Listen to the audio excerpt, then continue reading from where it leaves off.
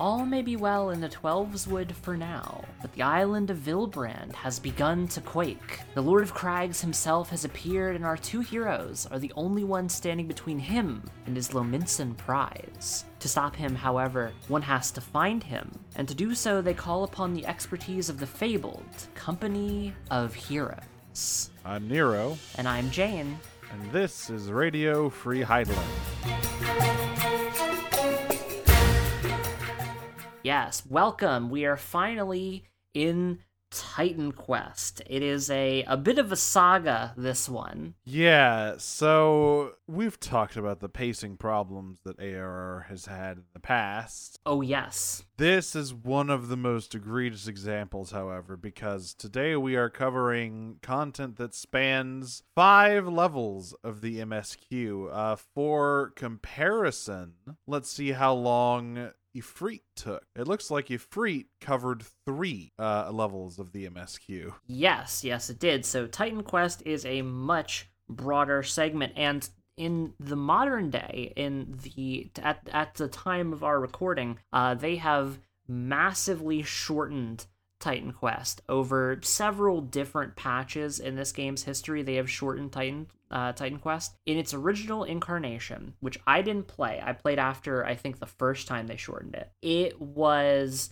like a historically bad slog, and the most hilarious thing about that slog is that it was the very last thing you did before the free trial ended, because the free trial ended at level 35. Correct? No, I think it ended at 30. That's right. You didn't even get to do the whole thing. Yeah, you didn't even get to finish it. You didn't get to Titan. You got to do a portion of Titanquest, but you didn't actually get to fight Titan, and that was the end of the free trial, which it's not surprising then that free trial was not especially impactful, right? Like nowadays, of course, there's sort of the running joke of try Final Fantasy XIV Online for free. It includes all the way up until the award-winning expansion Heavensward or whatever, which is great. And you can play all the way up to level 60 for free. But yes, no, originally it was a little bit more limited than that. Yeah, a lot of their adjustments to ARR have been about pruning it down to a more reasonable chunk of content. And obviously it's still quite long, but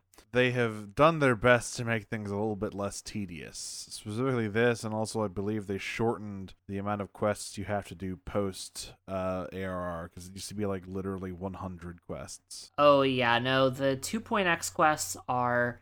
Well, they used to be very, very extensive. I'm sure they are still quite dense, but we'll find out how dense when we get to them. As far as Titanquest is concerned, though, Titanquest takes place in basically 2 halves, right? So you have the first half, which takes place before Brayflox Longstop, and then you have the second half, which takes place after and leads up to the actual Titan trial itself. And the thing is, that first segment used to be, I think, the longest one, and they compressed that, but the second segment, the wine segment, that segment was still extremely long. And it was only, I believe, in this most recent set of changes to the early game that they actually shortened wine quests. 'Cause I remember there being a few more hoops you had to jump through than there were this time through the around the bends. I mean, obviously, I don't have the patch notes in front of me. I guess I could go get them, but I'd have to go digging. But it just feels breezier than it used to. Like Titanquest loomed large in my mind, and like God, it was just interminable.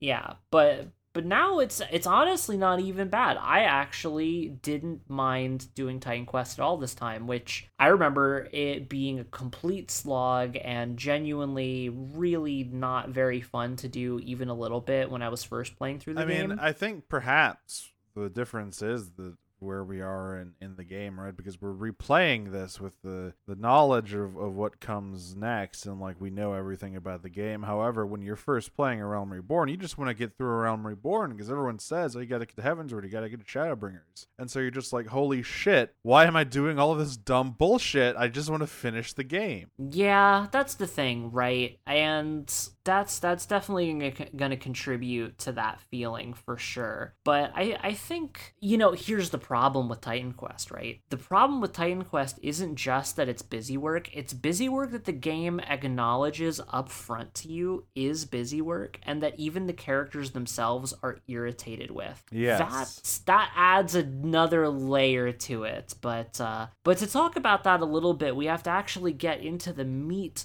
of the MSQ here, and that starts out with Merwib calling on you to deal with a bit of a kobold problem. Yeah, so Minfilia summons all of the Scions after your little adventures in Spooky Town to tell everyone, yeah, Merwib called and the kobolds have summoned Titan again. And that you might think, well, there's primals all over the place. However, consider this. Titan is a primal who has power over earth-aspected ether. He can cause gigantic earthquakes. Yeah, and volcanoes and all kinds of shit. Limsa Lominsa is an entirely coastal city. You do the math. Made out of like limestone pillars. A earthquake would not be good for limestone pillars. And also, the last time Titan showed up, well, okay, there were 2 previous times Titan showed up. The first time, Titan had like a tag team with Leviathan. Yeah, that sounds like a bad time for like everyone. Yeah, no, apparently it was really bad. They showed up at the literal gates and tried to explode Limsa, and presumably the whole army was needed to deal with that problem, but they did. And then in round 2, it was just Titan, but that was in and of itself also apparently not exactly an easy time, and there were more than a few casualties from that one. Yeah, I assume that second part is when Titan was summoned in 1.0, probably is that time frame, I believe. Makes sense to me. Because Leviathan was not in 1.0, as we discussed. So, yeah, Minfilia dispatches everyone to various places. Now that there's an actual primal threat, she like jumps into action here and starts assigning stuff. So Ida and Thancred are gonna be sent out to talk to the other 2 grand companies about to keep a close eye on primal stuff and kind of fill them in on the Asian situation and to be on the lookout for that stuff. Urian J is going to get in contact with the students of Baldesion and also for some reason call Alphino. I mean, he's a smart kid. He probably knows a few thing or two. Papalymo goes to find out what he can about Titan, considering the records on Titan are very slim compared to what they know about Ifrit. And then nobody writes shit down around here apparently. I guess the implication is that very, very, very few people have ever lived to tell the tale after an encounter with Titan.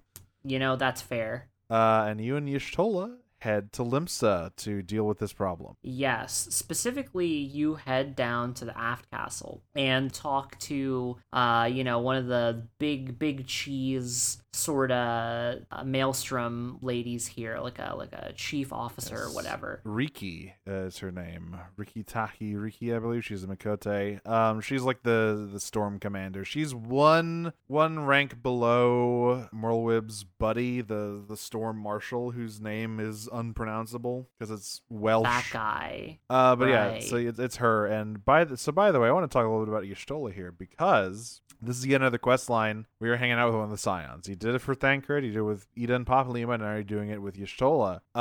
However, I want to say that I think out of all of the principal Scion characters, I think A Realm Reborn has the most of a handle on Y'shtola's character because the way she acts here is very consistent with how she is written down the line. Yeah, I would say that Y'shtola is largely like herself, you know. There's, I think, certainly a lot to be said about some of the other Scions and how they sort of present themselves and whether or not they're really the same character later. But yeah, Y'shtola is largely kind of the same. Like you can follow her line through all of the game and come out with a single sort of cohesive character path.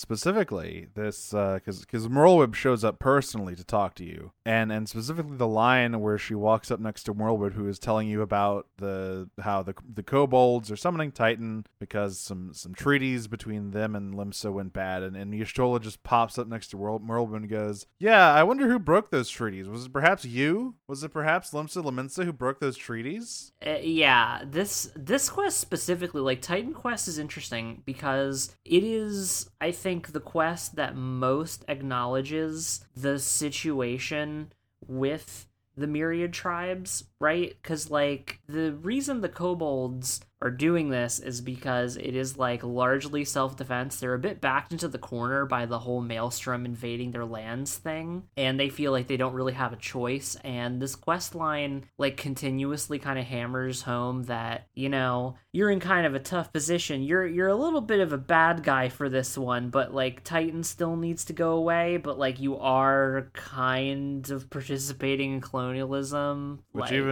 Merlwyb admits, like, yeah, you're right. However, consider this. There's a big sumo wrestler who's about to pancake our entire city, and we should probably stop that. Yeah, like this is interesting because, like, I think Limsa Lominsa continues to be the city that is written, like, the most out of all of the stuff so far, because, like, its writing, like, actually addresses the Anything? like colonialist and, like, racist aspects of, like, the way that they behave. Like, it acknowledges the fact, like, hey, these guys just, like, say slurs all the time about, like, these non-human guys, and also they're, like, totally in the wrong for, like, invading their lands for no reason. But nobody else really gets the same treatment, right? Like, Gridania is kind of let off the hook because, you know, shrug elementals, and, you know, Ulda's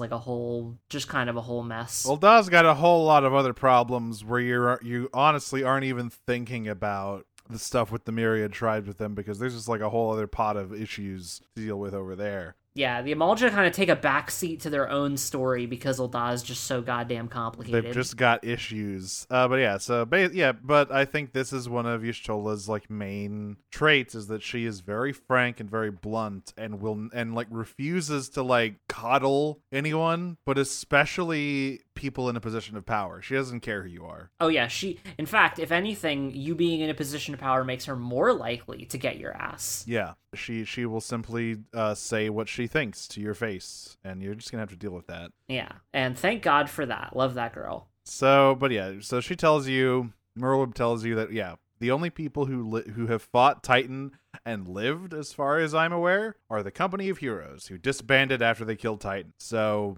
you're gonna need to find out where they are, and Commander Riki tells you that she has heard one of them is working out at a mill up in, like, northern Lenosia. Yeah, a humble miller he is nowadays, in his retirement, I suppose. So you head on out to the Grey Masts, or whatever I believe it's called. The Grey Fleet. The Grey Fleet, which is a really funny thing to name, like, a bunch of windmills. Yeah, it's like a badass name, and it's just a big wheat farm. Yeah, it's kind of cute. Like, I like that as an idea. The Grey Fleet it should be like, this is Limsa's fucking secret, super powerful boats that can, like, swoop in silently and obliterate anything. And it was like, no, this is just like, this is where we get our flour from. Yeah, this is the bread basket of Vilbrand over here. We call it the Grey Fleet. You know how it is. It's because the windmills are gray, made of white stone, you see. So you go there and you meet this guy named Tractum.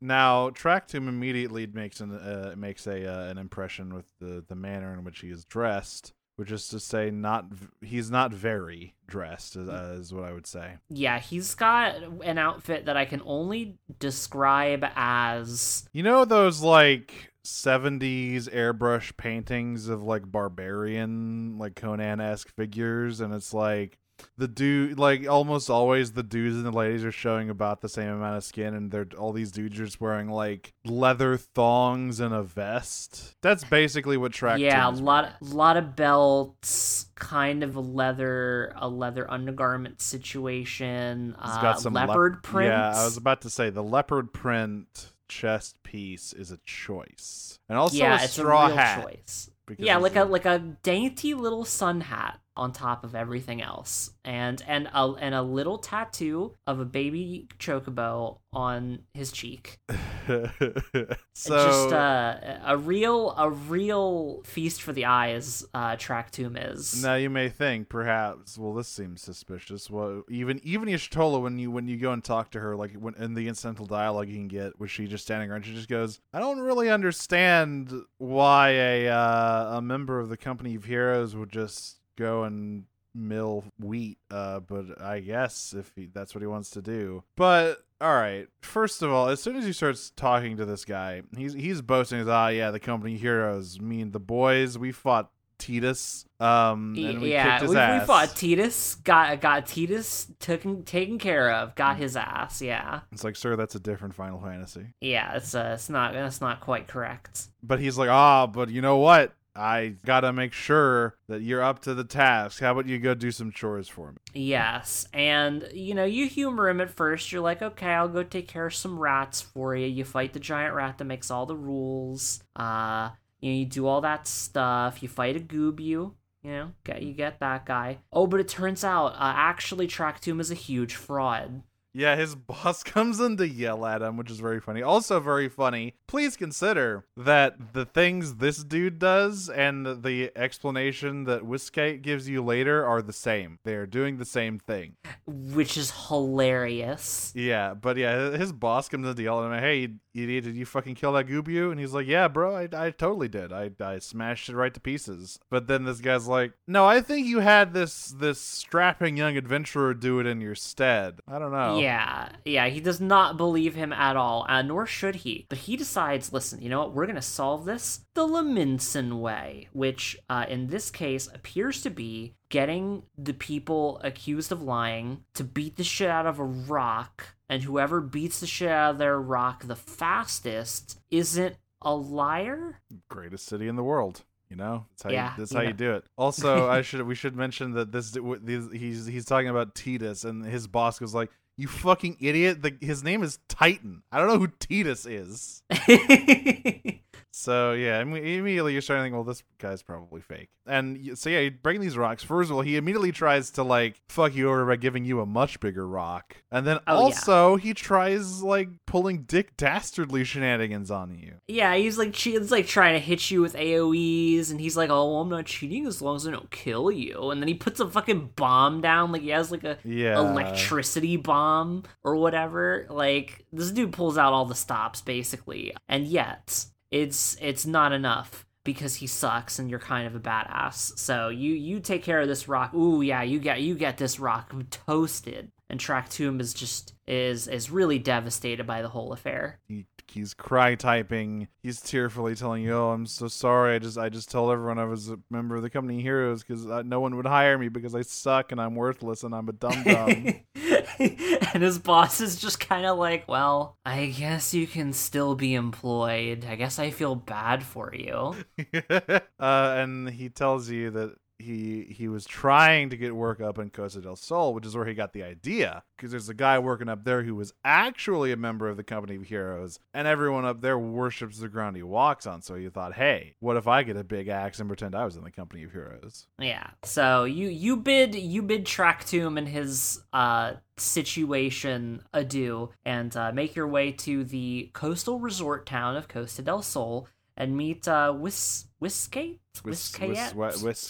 Yeah, he's a big old grizzled row dude, and immediately when you compare the two, the only similarity between them is that they are a row and they have an axe. Otherwise, they're totally different people. Him and Track Tomb. This dude looks much more like a guy who has killed Titan. Yeah, this guy looks like kind of like a refrigerator. This dude's like a tank. Also, hilariously, his outfit is kind of similar to Track Tomb. Not at all. He's wearing Okay, I don't think he's wearing. First of all, he's wearing a shirt. Second of all, he's wearing pants. Wait, is he not wearing the same belty shirt thing? No, I believe he is wearing like a cuirass. I don't think he's rocking tummy out. Okay. Because Tractoon was rocking tummy out, and also he had the leather thong on. Yeah, no, Whiskate does definitely not have the leather thong. He has a little bit more dignity than that. He is not exactly convinced by the couple of people walking up to him and just being like, hey, guess what? We're the coolest guys ever. We're gonna go kill Titan. Tell us how you did it, please. Yeah, and Shola tries, hyping him, going, oh, but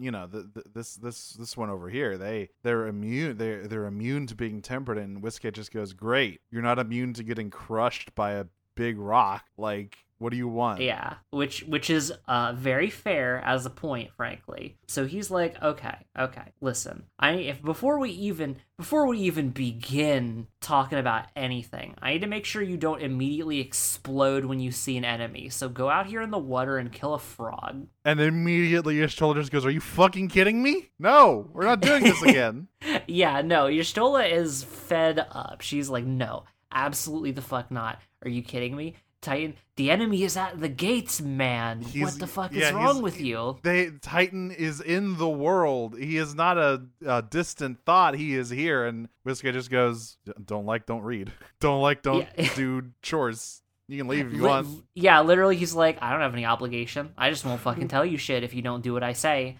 And she just sighs and sits on a bench and is like, okay, go do what he wants, I guess. So, thankfully, you only have to do one petty little task for him before he comes back, and he goes, all right, yeah, you can, you aren't gonna run away crying if, a fucking baby kobold spits in your direction. Yeah, but you still have yet to prove. You have your mettle to prove to not just him, but other members of the Company of Heroes. So you get sent on an extremely extensive fetch quest. So, he tells you that Gegaruju, the owner and proprietor of Costa del Sol, who is a shitty little Lalafell pervoid man, he is gonna have a big banquet with some important guests, and obviously these rich guys, they've got exotic tastes, so we need to really get it some rare ingredients. And it just so happens that all of the people who can help you get these ingredients are my former pal. What a coincidence! I'm sure that has nothing to do with anything. No. The first guy you got to go to is Landonell. Now Landonell, he's down in the 12's Wood. He's hanging out in a swamp, just a sort of nasty ass swamp. And he's got a few words for you. He's like, hey, listen, this is a stupid idea. There's always gonna be another hero. Why you gotta fight Titan? Go home. Go get a hot chocolate or something. But if you think you're so tough, why don't you go fight a big turtle and steal its baby? Yeah, the first ingredient is an adamantoise egg. And so, I want to mention something while we're going through this roster of funny guys. So, I would say previously, outside of the Scions, and even then sometimes some of the Scions, A Realm Reborn struggled to have, characters in it. Yeah. There's Buscaron, I think he's a character. There's the other, proprietors of the inns in the various cities. But, outside of them, a lot of the people you're interacting with are very flat. They're very easily forgotten. However, I think each of the members of the Company of Heroes do actually make an impression and do actually seem much more fleshed out. For example, Landonell has a lot of barely restrained bloodlust that he is I'm trying to hold down a respective job. However, I love to fight and I love to fuck. Yeah, he wants nothing more than to go back to his adventuring life and doing all kinds of crazy shit, and for the adoration of girls and lots of gambling, lots of cash. Yeah, and he's just I got this nice job, and I don't want people asking too many questions about my past, other than my friend here, this random cat girl he's hanging out with, who I guess he told about his time with the Company here. Is you're listen, just you're not gonna be able to beat this fucking turtle. You're gonna scream and run away and piss your pants and cry or die. Yeah, or die. Or both. Yeah. But because you're really cool and awesome, you go take care of this big turtle and you get this egg. And he's like, oh, well, damn, you know what? I guess you did get that egg. You're very brave. Yeah, why don't you go meet my friend who's a cat man? Ood Nun. I think that's how you say it anyway. Yes. Fun fact about this, by the way, for those of you who aren't in the know about Sunseeker cat culture. So, Mr. Nun here.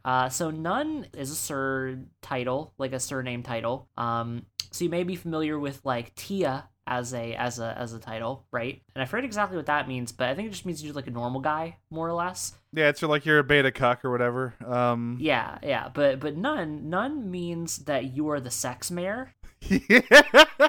Yeah, so this is the first nun we encounter, I believe. We'll meet a few more, but he is the nun of the U tribe. Each of the Sunseekers, they live in tribes, or like the first letter of their name is like it's basically their surname, kind of. And yeah, nuns are both like the chieftain, and they run everything, and they're like administrators, and also they're responsible for, let us say, controlling and monitoring the tribe's population. Yes. So yeah, they're a little bit of they're the sex mare. They're the sex mare. They're the sex mare, and they're here to take care of the politics of the tribe, and also do a lot of sex about it.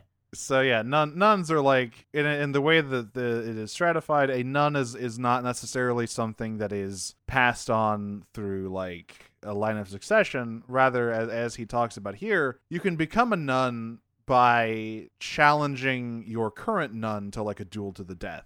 It's basically like a kind of it's like a strongest lead sort of situation. Bit of a rule by the sword deal here. And as soon as Ood Nun lays his eyes on, he's like, "You seem like you suck. Why are you here?" Yeah, he's like, "Listen, you know what?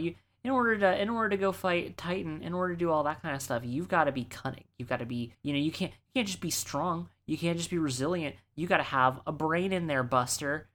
So here's what I'm going to do. I'm going to give you a big spear, and I'm not going to tell you what to do with it. You just got to figure it out, buddy." Yep. Well, he does tell you what to do with it technically. He's like, yeah, there's this extremely powerful Amalja warrior. He's like a veteran of 1 billion fights, and he's super fucking strong and experienced. And like, if you can beat him, maybe you've got enough brain in there to fight Titan. So you stab this spear into the ground, and he comes out, and you fight this guy. And then after you come back, he goes, "Yeah, so that guy you just killed, yeah, he was a really old rival of mine. Thank you for dealing with that for me." Yeah, apparently the spear belonged to, I think, his brother, yeah, his like brother. the Amalja's brother, who this nun guy killed in the past. And yeah, the thing you were supposed to do with it was use it to lure this Amalja out of his camp, in a fit of rage, presumably for seeing the weapon that killed his brother. Or the weapon that belonged to his brother? I actually can't remember. It belonged to him. It was his spear. Yeah, but yeah, you own this guy and come back, and Mr. Nunn is like, "Wow, that's pretty impressive. Takes some real brains to use strategy like that. All right, you know what? I'll give you a real task this time. Why don't you go kill a sandworm? But not just any sandworm. I want you to kill a green one."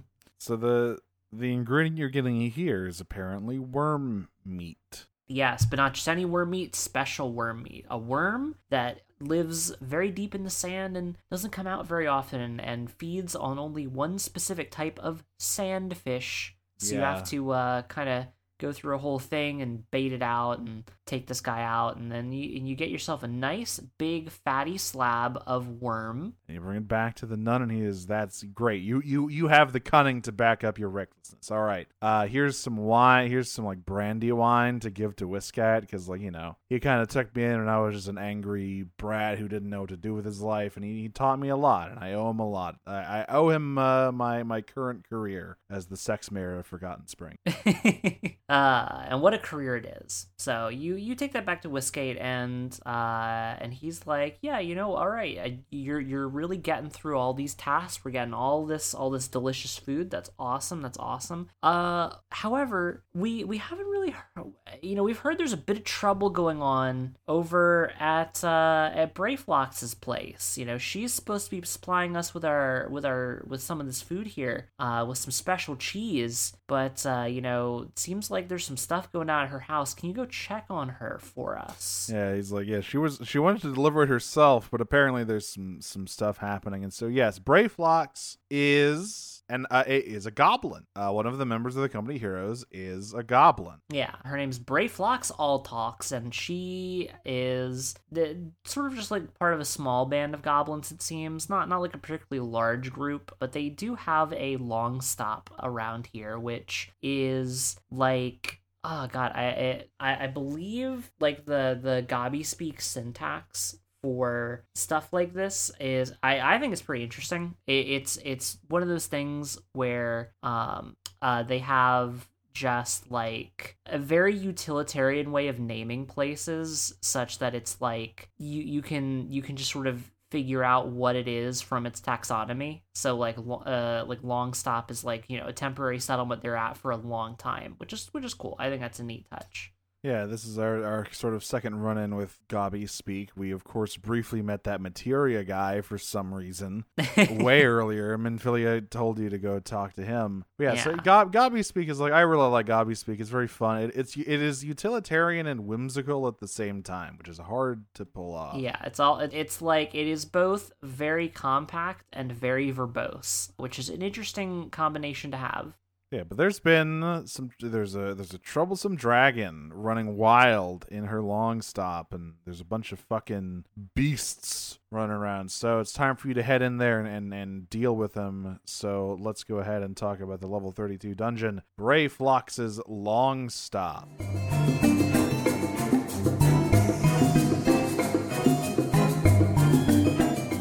Yes. So here in the Longstop, not an enormous amount has been changed from its original iteration, but two things are different. Two very important things. Thing number one is there is a portion about halfway through this dungeon where there's a big lake kind of area, like a sort of marshland, and the thing is there didn't used to be like walls in this area quite so much, and what you would do typically is you would just immediately drop down into this lake where there were more enemies, and you would just do that pull because it was faster.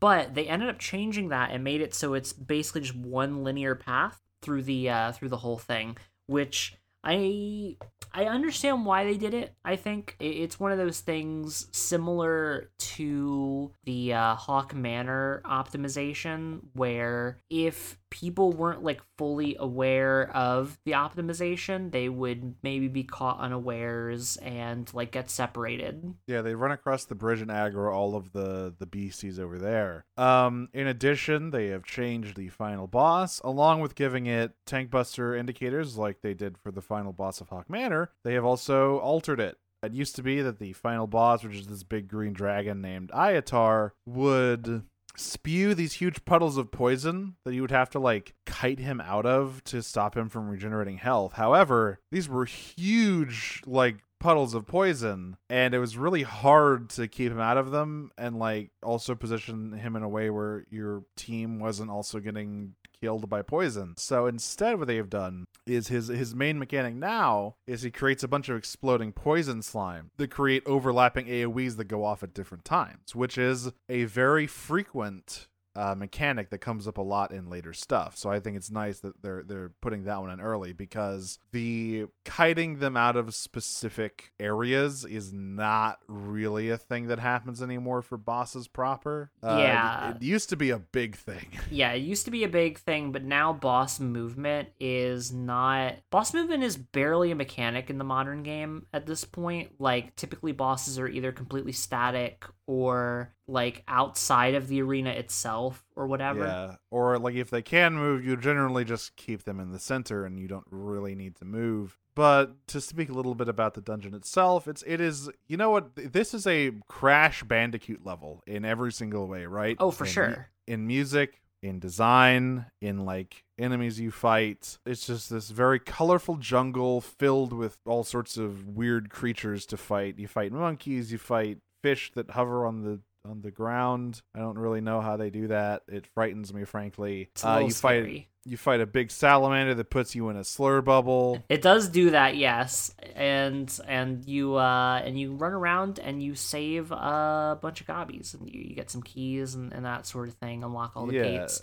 There are a lot of optional areas where you can like go to save some of Brayflox's gang, and they can help you out in future pulls. And like Brayflox yourself is running around. It's a fun little dungeon. It is. It is still a little chaotic compared to how dungeons would be in the future. It is not quite as open ended as say Sestasha or the way that Totorak used to be, but like it's kind of crazy. Yeah, there's a few alternative paths that are a little bit obscured and not really all that useful to go down. I think the most egregious of which is there's still that one path like right before you get to Ayatar where you can go south instead, and it's like kind of a long walk all the way down this hill, and there's literally nothing down there.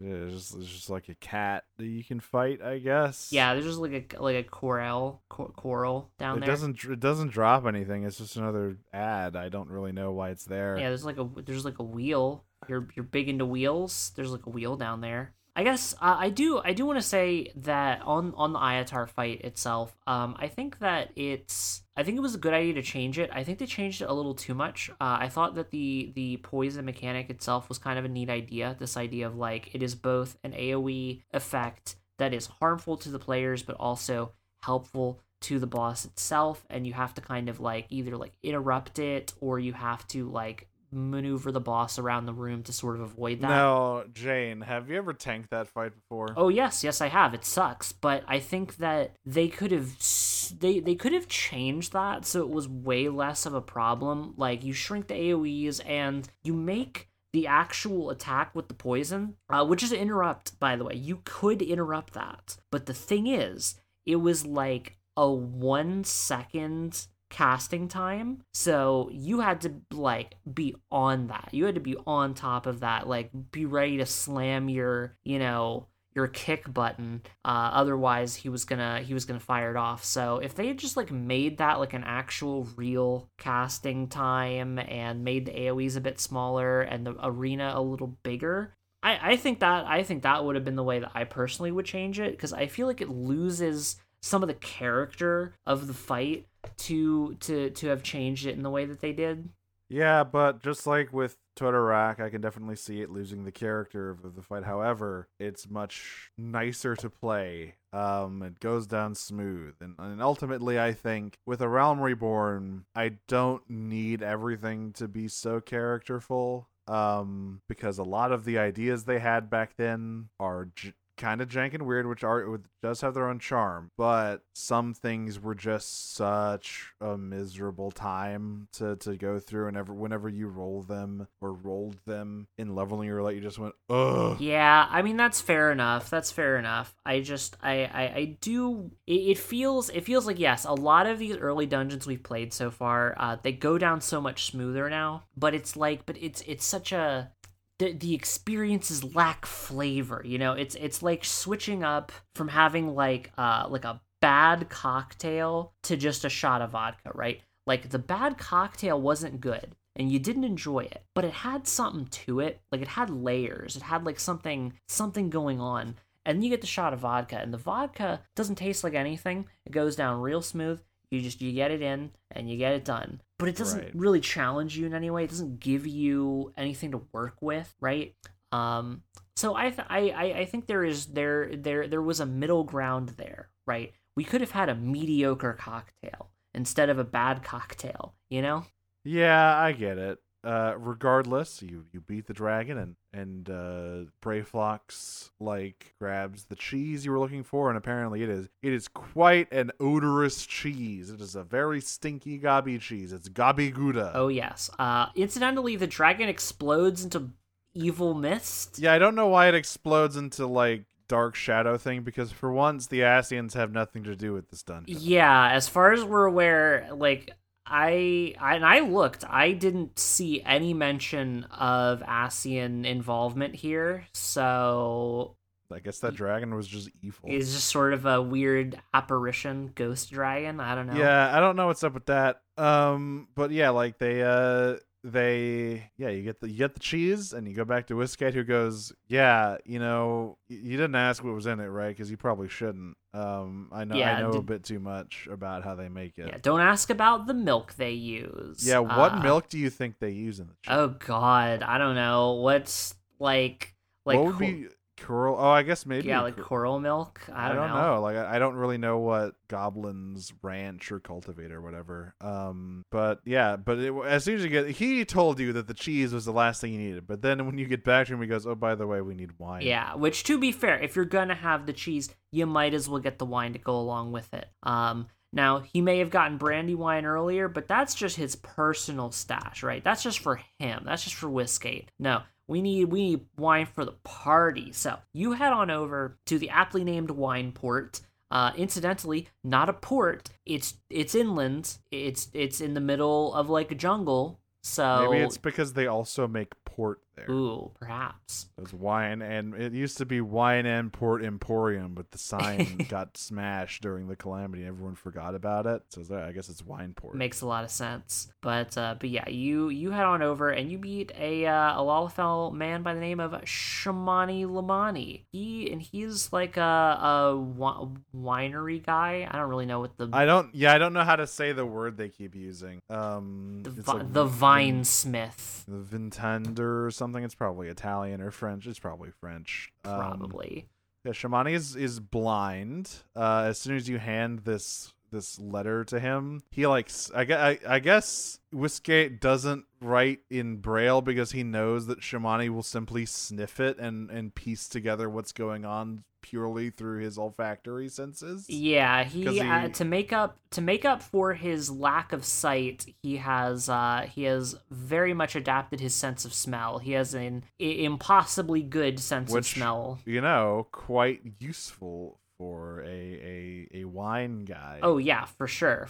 This guy's gonna be on an episode of Columbo, just you wait. So he is like, all right, yeah, so why don't you go talk to the master, the vine master of this here vineyard, and ask him for a bottle of his finest wine. And that guy tells you in no uncertain terms that he would rather piss in your mouth than give you a bottle of his finest wine. Not even that. He says, I'd rather sell you Goobu piss. Not even his own piss. You aren't even worth that. I'm gonna go have a Goobu piss in a bottle and hand it to you. Yeah, so this guy does not seem to this guy looks like a pizza chef, by the way. I don't know if you noticed his tiny mustache and his slicked back hair. I did notice the little mustache. It's awesome. Berglund here. I know he's supposed to be like the wine connoisseur, but he just looks like an Italian. Yeah, he should go work with Papa Sean and start making some better ingredients and better pizzas.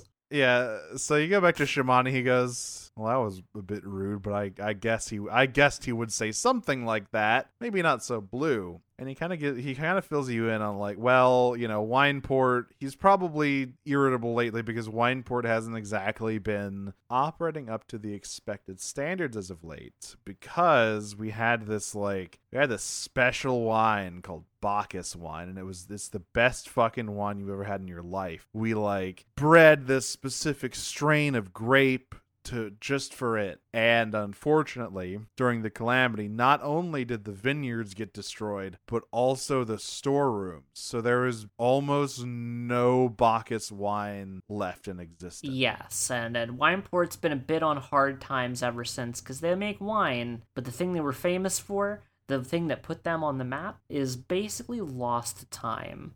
Yeah, and he sort of talks about how like he came into this line of work because you might think, well, that's kind of odd, a former mercenary and adventurer just settling down and becoming a wine guy. Because I mean, you think about what the rest of the company is doing, right? Whiskate is like the security dude at a rich resort. Landell is hanging out with the wood whalers. Ode Nunn is in charge of this village, and Brayflox is still out there adventuring. But this guy settled down to become a wine fellow because, as he tells you, he was blinded during the battle with Titan, and afterwards he was like extremely depressed about it. He was just completely aimless. Later, he talks about he was like drinking himself to death. However, someone gave him a sip of that Bacchus wine, and it blew his mind. He describes it like his third eye opened. Yeah, it's the most delicious and like reverent experience he's ever had in his whole life, and he thanks a man called Dressed for it. Now, Dressed, he's the one who took him in after his injury and kind of nursed him back to health and put him in a position where he grew an extreme fondness and appreciation for wines. Like, it really unlocked this passion for him, and he became a wine guy and ended up working a wine port for the past few years. And Shamani is like, now I'm thinking about it. I got a present I really want to give him. I've been brewing my own wine here. I've like on the side, I've been doing my own thing with my own wine, and I want you to give him a bottle and see how he likes it. Just as a nice little gift. So you head on out deeper into the woods to this little like ferry port of some sort, where Shamani knows that sometimes he is around, but the guy who's there does not appear to A, have a particularly high opinion of Dressed, or B, really know where he is. He's like, I don't know. Sometimes we pay him to lift boxes. He doesn't really talk much, and I think he lives in like a shack up in the woods. I do want to say Shamani's thing, right? The sort of character trait that sets him apart from the rest of them is that like he is a very kind person. He values companionship quite a bit, which is why he sends you over to check on Dressed. You get up there, and it is like literally a shack in the middle of nowhere. It's like it is very far away from Wineport on this map. It is like tucked in a corner. Yeah, no, this is a very isolated shed, and when you get in there to meet him, he's almost completely lost his mind because there's just flies. There are so many goddamn flies. He's losing it. You have to kill these flies. I mean, just imagine how annoying one fly is, and then like consider how huge the swarms are in this game to be considered enemies, and just like 17 of those hovering around all at once. Yeah, the noise alone is driving this guy crazy, let alone the fact that I bet you they come in his house all the damn time. Yeah, so you go and kill some flies for him. He's like, oh, Wine, what's this? I don't know what's going on. Please, flies, kill flies for me. Yeah. And you do that, and once you do that, he's a little bit more put together, and he kind of explains what's up with him in a little bit. Yeah. He is a member of like a Garlean troop that infiltrated Vilbrand sometime in the past. And the Maelstrom caught them, and every single one of them except him was killed. Now, chiefly, Dressed is not a member, like he is not a Garlean. He is from one of the provinces. Looking at him, I would say probably Alamigo, considering I think he's a Highlander. Yeah, almost certainly he's Alamegan.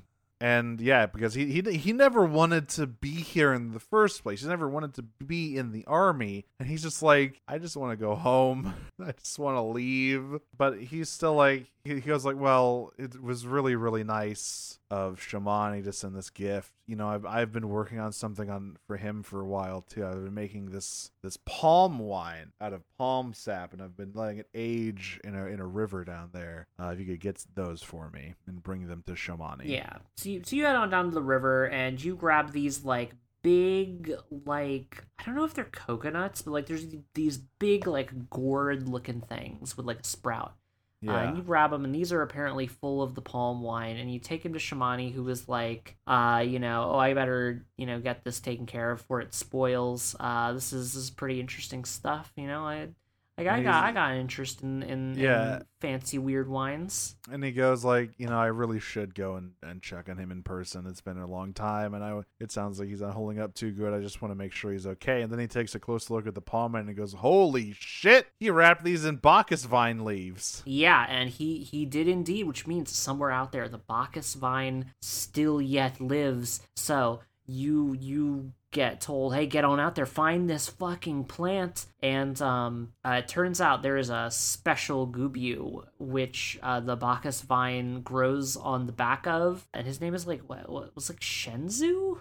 Yeah, it has a name. I don't know why, but so he found these leaves on the floor near this crashed Garlean ship. The juggernauts are what these things are. They're the tall, spindly things that kind of float vertically around, that are usually swarming around the bigger battleships. Apparently those are juggernauts. These vines have just been growing on this gubu. So you take a cutting of it and head back to Shamani. And the wine master Berglint is there, and he goes, at first he walks up and is like, yeah, I heard you told me you have a fucking Bacchus vine. That's bullshit. There's no way you have a Bacchus. Holy shit. Yeah, no, his jaw kind of hits the floor, and he's like, "Oh my god, we could bring back Bacchus wine. This would be amazing." It's like he was like, "Oh my god, you could bring back Bacchus wine." But then Shamani just hands it to him, and he goes, "What? Why are you handing me this? I've treated you like nothing but garbage." And Shamani just goes, maybe so, but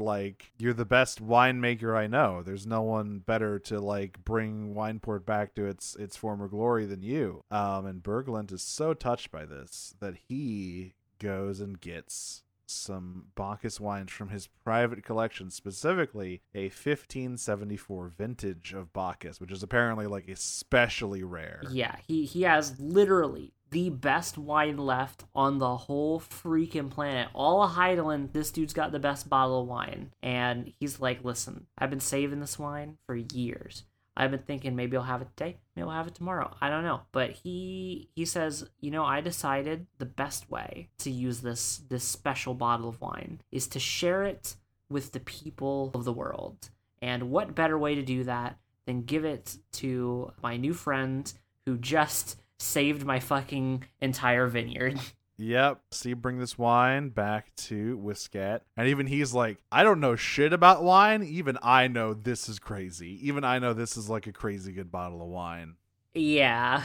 And he mentions, oh yeah, your friend came back. She's looking pretty annoyed over there. Yeah, Y'shtola's not amused, frankly. And then when you go over to talk to her, she just goes, oh my god, you look like you've been through hell. She basically says, I am very impressed that you did all of that useless garbage without much complaining, because let me tell you, if they had had me doing that, I would not have been so cooperative. Yeah, nor should she have been, truly. No. So, yeah, she's been bored out of her skull, sitting on a bench, presumably talking to Whiskayet, but I can't imagine this guy's an amazing conversationalist. But yes, you have successfully acquired everything that you were supposed to have, and then a fucking gnome does some gnome stunts. Yeah. Off screen. So one thing you got to know about this game is that a lot of the unique emotes or unique animations all seem to go to Lalafels. Now, I ask you, who is Yoshi P's character? Yeah, perhaps there's some sort of conspiracy. Favoritism about what if I gave all the Lalafels the funny animations, because he runs towards you, leaps into the air, does a 360, and then lands on a bowing posture. He lands on the on his knees and bows his head, and he goes, I'm so sorry, my head of security sent you on a bunch of bullshit.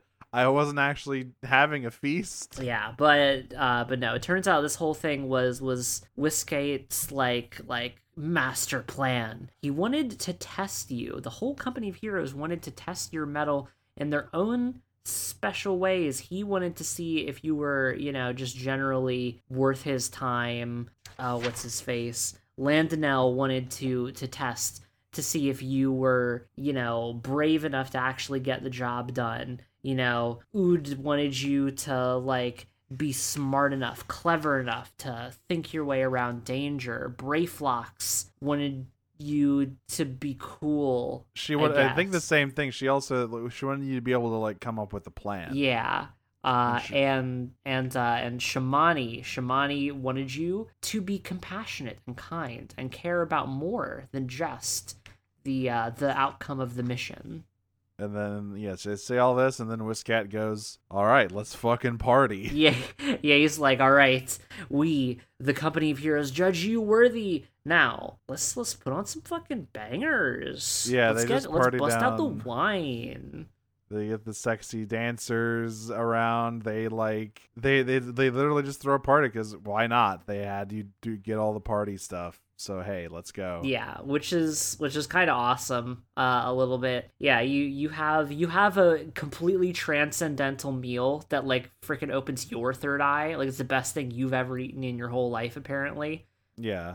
Everybody's having a good time. You talk to the whole company heroes, and they're just like, oh, it's been a while since we did stuff like this. Maybe we should get the band back together a little bit, hang out more often. So, you brought all these old friends back together, which is sweet. And finally, after you finish partying down, Wiskayet has some stuff to tell you about exactly how it is they managed to slip in and defeat Titan undetected in the maze-like labyrinth of kobold tunnels.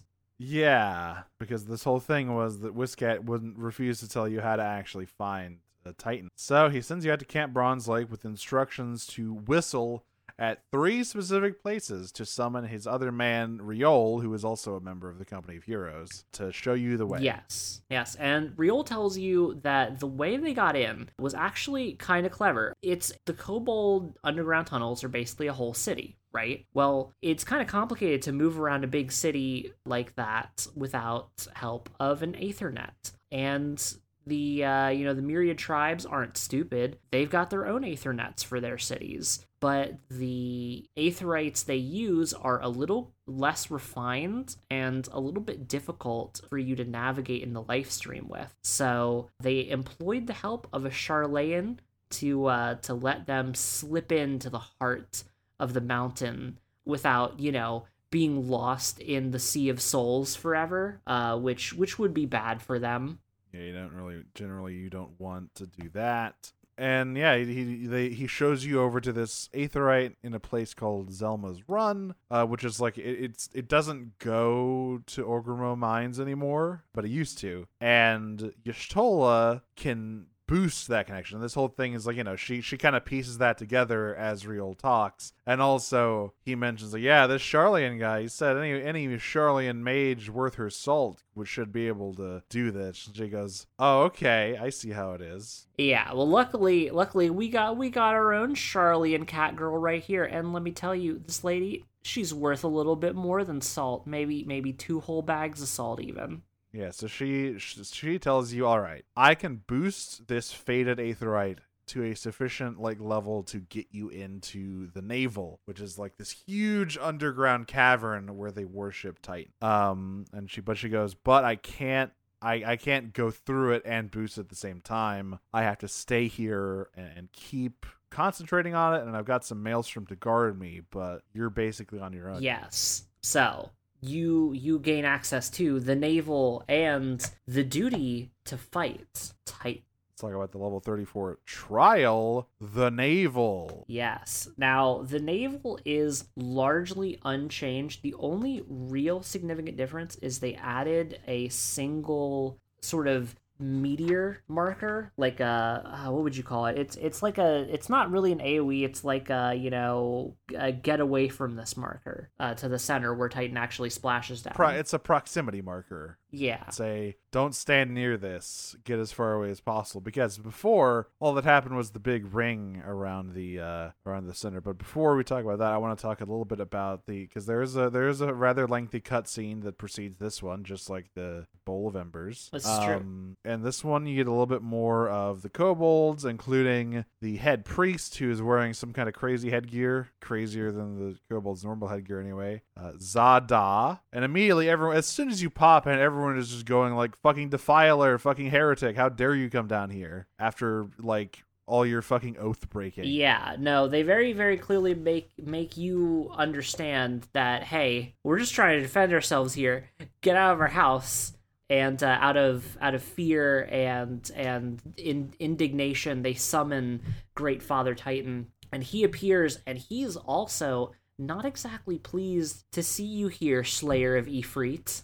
Yeah, so he knows you slayed Ifrit. Also, to talk a little bit about Titan's design, he's a big fucking sumo wrestler. He is large, he's got big hands, he's chunky, and he's got the slaps to back it up. Also, I think the most remarkable thing about the Navel, about the Titan fight, is the music, because up until this point, I would say all of the music you have heard so far is fairly standard fantasy fare. Mm-hmm. It's like, we think about the dungeon themes and the Ifrit theme we've heard so far. It's like all of this sounds like a fantasy video game that you would play. It sounds like one of the much more fantasy-oriented Final Fantasies, like 9 or something. This fight is where they start mixing things up. Because Titan's theme is called Under the Weight, and it is a dynamic track, because this fight has a few phases technically, and it goes through changes. It starts off as this, like, you've got these guitars kind of riffing in the background as there's this percussion line on the first phase, right? And you got the second phase where like the percussion is a little bit more, intense, and like there are these siren-esque noises. Then you get like the third phase, right, where it's like kind of the chorus kicks in, and you get more of that. You get this kind of like almost Metroid Prime-y feel in the third phase of it. Like it's like this like kind of echoey, almost reverent kind of tone.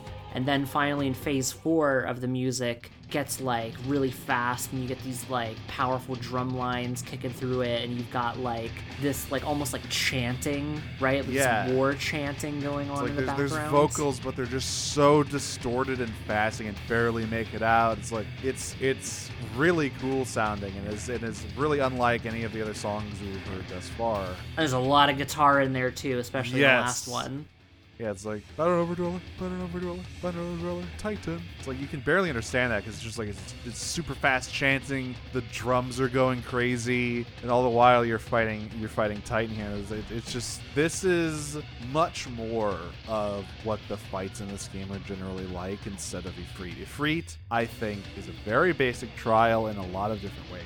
Yes, that soundtrack is very classic Final Fantasy. It's very classic boss fight. But normally you're going to be having a crazy fight with like this shit. There are tracks in this game that there's like rap rock tracks. There's gothic metal tracks. There's a song that was so close to like I don't know what that band is, but like it was so close to another. I think it's like a new metal band. It was so close to one of their existing songs that literally Square Enix lost a plagiarism suit over it, and they can't write any music that sounds like that anymore. Oh my god, that's crazy. What fight is that? That is the Sephiroth theme. Fiend. Oh my god, yes. If you listen to that, and then you listen to Worlds let me look up the song, because like the Power Man 5000 song Worlds Collide, literally they do sound the same. Like, that's Fiend, hilarious. The only real, like, especially the verses, like the choruses are different, but the verses basically sound identical. That's so funny. Point being that this game has a crazy diverse musical identity, and this is kind of where that starts. Yeah, it does. This is like the first piece of music in ARR that I feel like really starts to like diverge from that sort of very expected, very safe fantasy style This is like a divergence, and it's interesting. And the dynamic music here is almost unique in the entire game.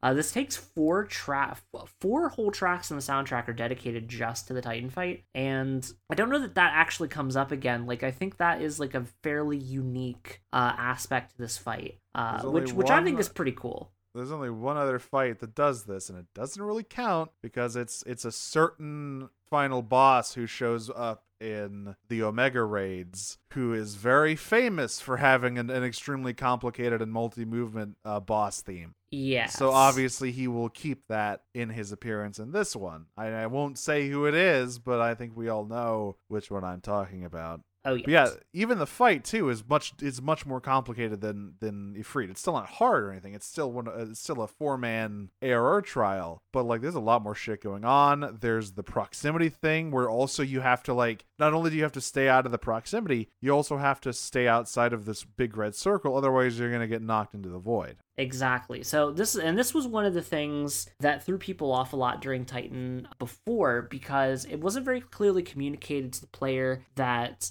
like you needed to stand not in the highlighted red ring on the edge, but you also need to stand just close enough to it that you don't take splash damage from Titan coming back down. So they added a marker for Titan coming back down to let you know you should be standing on the edge of the red ring.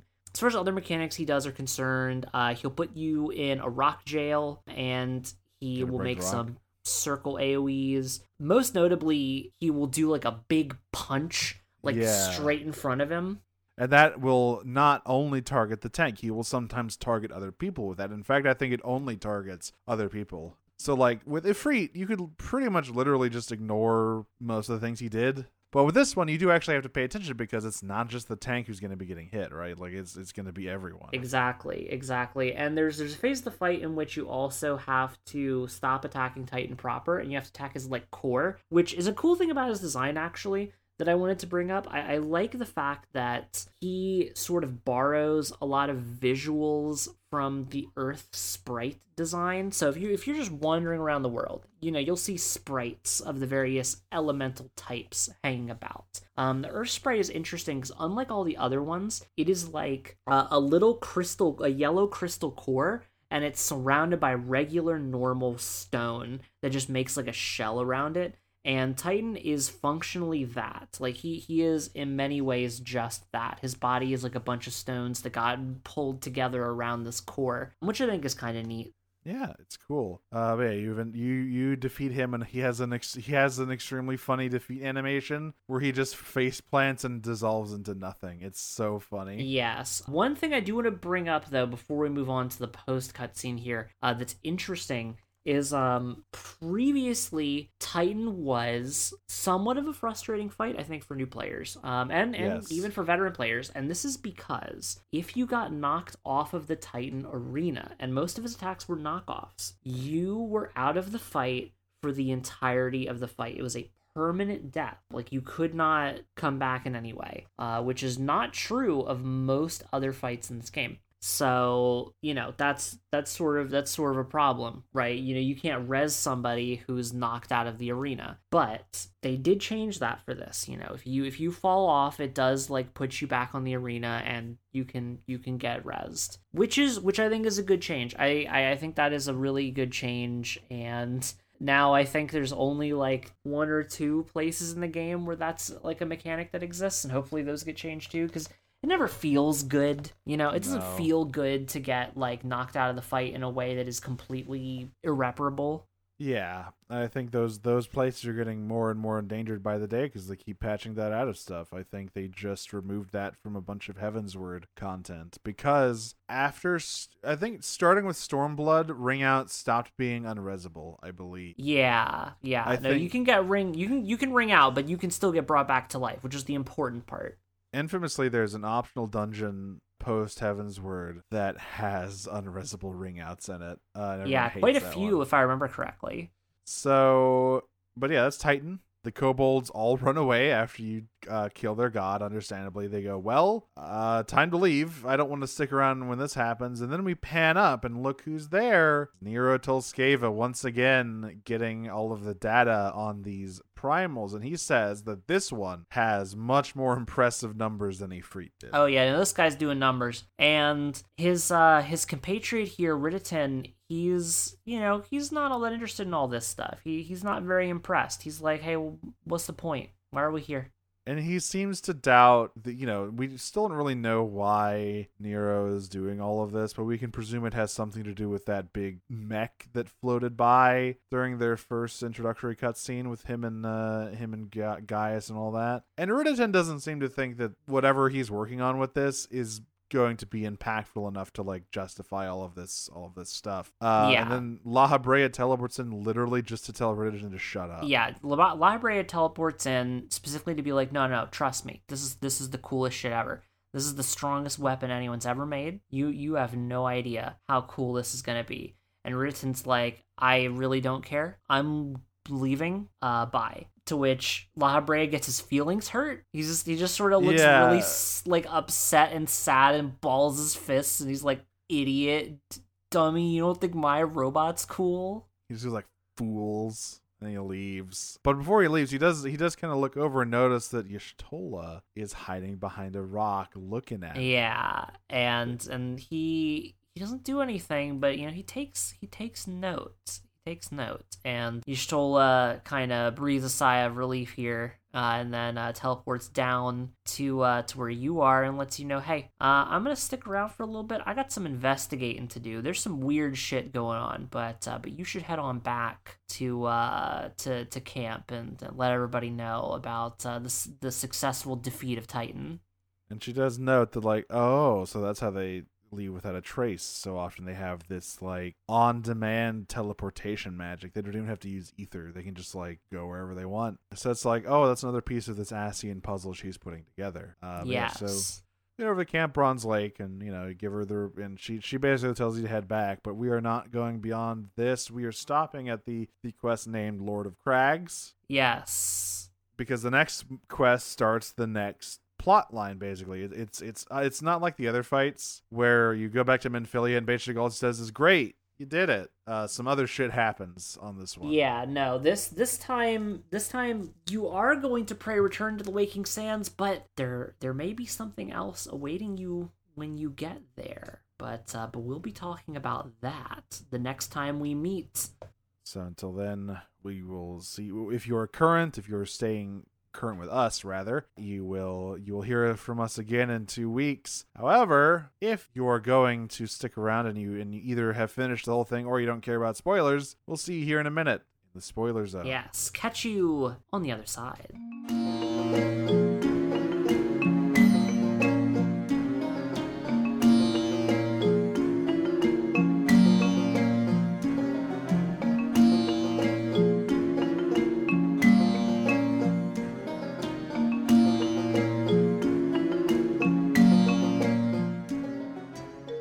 I think the most important topic we need to talk about with regards to the content this week is Traktum's tiny cock. Yeah, I suppose so. Your silence makes me think that perhaps you don't agree that when he pops up again to do his same old shtick in the Leviathan quest line, and he says he has a small dick, canonically, he says that to you. Yeah, he does just tell you that. I just wanted to bring that up because he offers that information completely unbidden. He just says it. Yeah, like, when Y'shtola uses her fucking Aetherovision to tell Magni that he has a small cock, that's different. He didn't willingly give that information up. She's just making fun of him. No, Traktum just is like, hey, listen. You just act Traktum with that dick to. He says, small, leave me alone.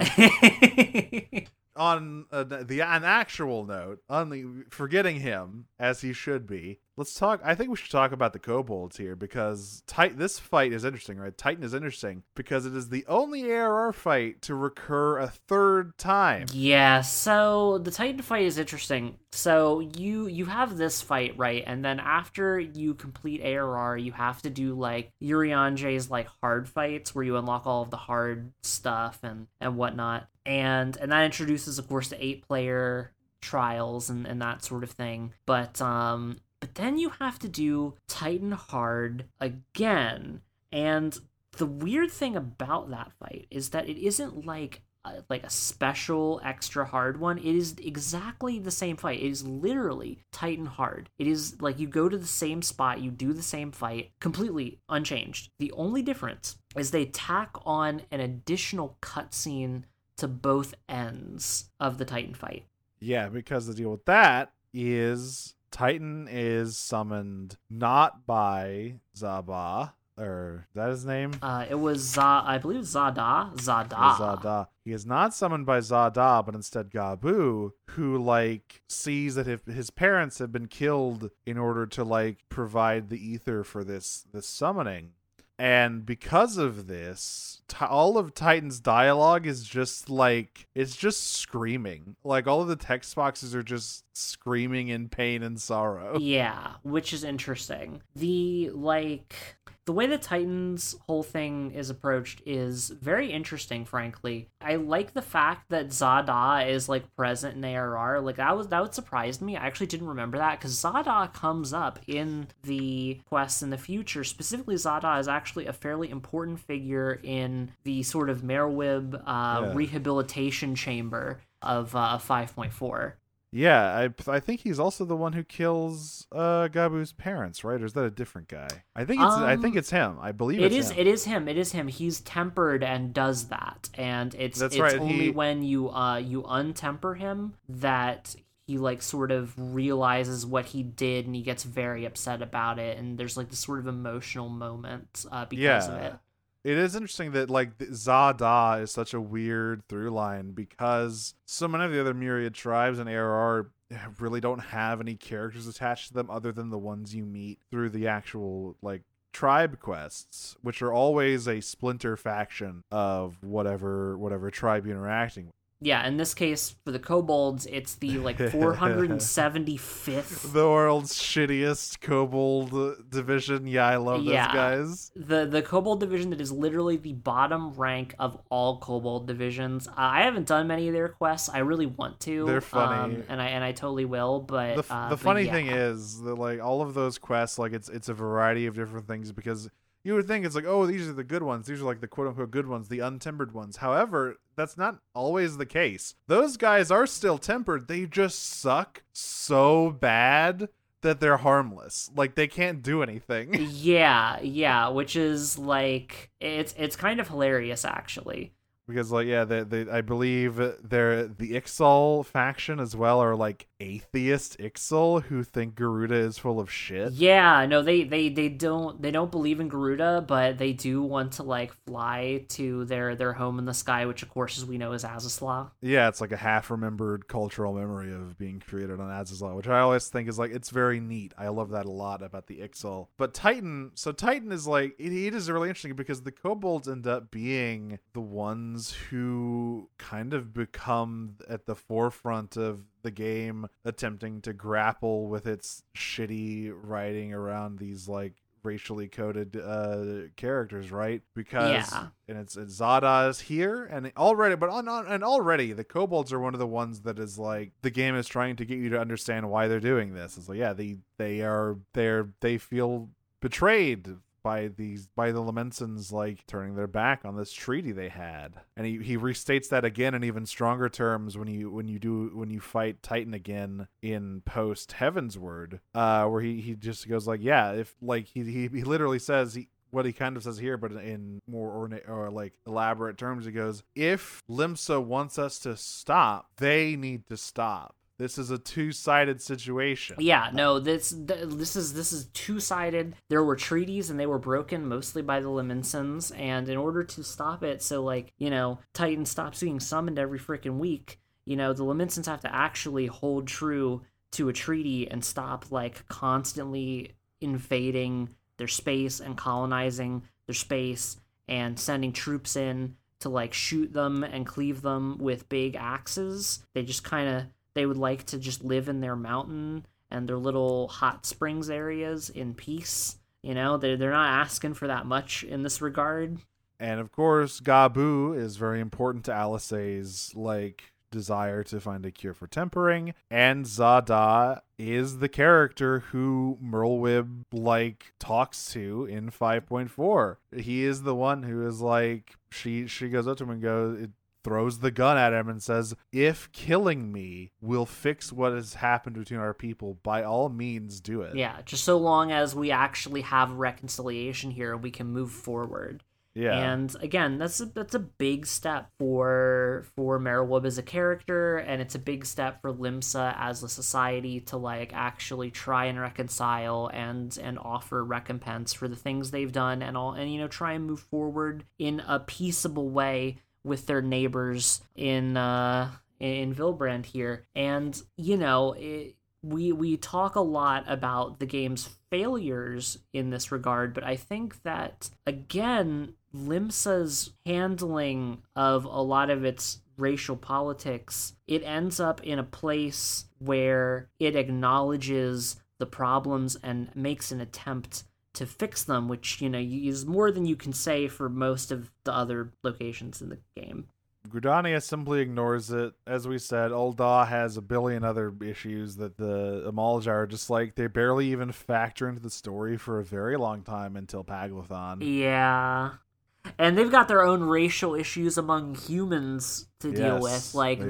That's their racial issues, is almost entirely a human thing, and oh boy. Yeah, the Uldans are so racist that they are not just racist to the non-human looking people. That's how racist they are. Yeah, which is, to be fair, so are the Gridanians, frankly. The Gridanians are really bad about that too. The Archer quests are literally just, hey, would you like to sit there as a cat girl and be told cat girl slurs or whatever? It's weird.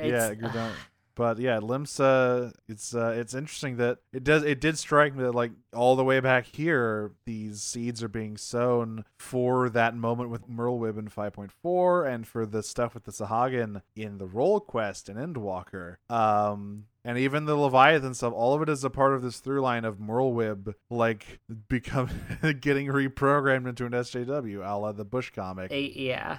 She has been re-educated. But that's the city that they wanted to do that for. In fact, it's interesting because eventually Gridania basically gets no content. Gridania is the place all the presidents go to talk because Kane-Senna has the best place, has the best crib. Yeah, obviously.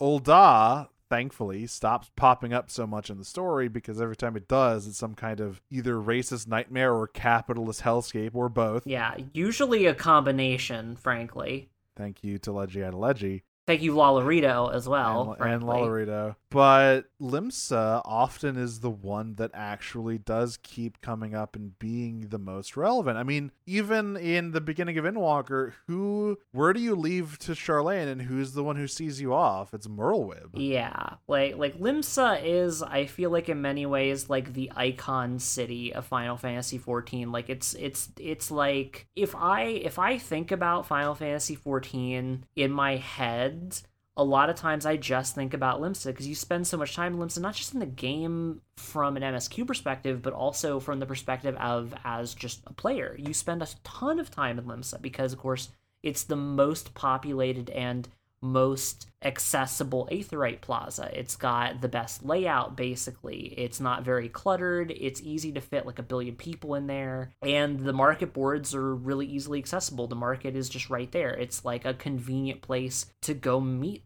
people and hang out in a digital space. So Limsa is, in many ways, I feel the face of Final Fantasy XIV. So it kind of makes sense to me that either sort of consciously or subconsciously that as a development team, they've sort of put the most effort into fleshing it out as a location versus the other two cities. I think Gridania obviously gets the least attention, but there's a gradient here, and I definitely think Limsa is at the top of that gradient. I think it also doesn't hurt that Merlwyb out of the three presidents is the most interesting character, because obviously Raubahn becomes decoupled from Ul'dah after a certain point. That's true. So, and I've always felt that Raubahn and Nanamo are best when they are together. When Nanamo is apart from Raubahn, I think she's a little bit less interesting. Yeah. Similarly, Connie Senna, as we have said many, many times, is a fucking snooze. She's just the white lady acorn president. She has like no defining characteristics whatsoever. Merlwyb, on the other hand, she's like a swashbuckling former pirate turned admiral. She's rough around the edges. She's willing to like get into the shit. Like, she is a much more interesting and engaging character than either of the other two. Like, do you really want to go to Ul'dah and hang out with Lolorito? No, one wants to do that. Nobody wants to do that. Except the guy who wrote 4.1, I guess. Oh God, don't. Let's not. We're not getting into 4.1 yet. That's dangerous territory. That's we'll talk about them when we get there. But I need to know. We need to figure out who the fuck did that. Like, we have to find out who wrote that entire chain. Because if it's the same person all the way through, that was really just a good run of falling directly onto your ass. Literally, I want to know who wrote Riot Cop Simulator, and I want to know who wrote 4.1. Like, I want to know who wrote both of those fucking stories, because I got a bone to pick with you, my friend. Yeah, it's just interesting to go back here and even still see like the connective tissue all the way to Endwalker and like everything surrounding Titan, and that it's just neat. I don't know if there's anything else you really wanted to bring up. No, here. That's pretty much it. I just really wanted to like dig a little bit into the Titan stuff, and believe me, we'll have a lot more to talk about next time in the spoiler zone, because next time we're dealing with the aftermath of Titanquest, which is, oh no, the Scions all died. Yeah. Oops, all dead. This happens frequently, actually, when you think about it. Yeah, I mean, hey, convenient for the books. You get a lot less people on payroll. Not even just the anonymous ones, just like a lot of the big moments are all of your friends have vanished somehow. This happens a lot. Yeah, they have a tendency to get kidnapped, but really, what band of adventuring parties don't always end up in positions where their friends get kidnapped? I mean, that's basically, it just comes with the territory, right? Get kidnapped or go into hiding or eat yourself into the live stream twice. She could do it a third time. We don't know. Yeah, anything can happen. It is really hilarious. I will point out, it's very hilarious that in this Titanquest, where it's like any Charlayan worth her salt would be able to make sure that you can get through the Aetheryte network without getting lost in the live stream, and I'm just like, maybe don't tell her that. To be fair, the shit she did was definitely outside of the Aetheryte network. That's some crazy shit you're not supposed to do ever. Well, sure, but I mean, it's just knowing what we know about Miss I like to cast flow over here. Yeah, I mean, listen, it's if I had a nickel for every time my beloved favorite Catgirl character cast flow and yeeted herself into the void, not actually the void, into the live stream, I'd have 2 nickel, which isn't much, but it's weird that it happened twice. Yes, but that's gonna do it for us this week. Hope you all enjoyed the episode, and we'll see you in 2 weeks for Wonderful Adventure with Livia Sass Junius, maybe. Corpse Mover 2014, everyone's favorite simulation game. Oh yes. All right, but I've been one of your hosts, Jane. I've been your other host, Nero. And we'll see you out on the wide fields of Eorzea.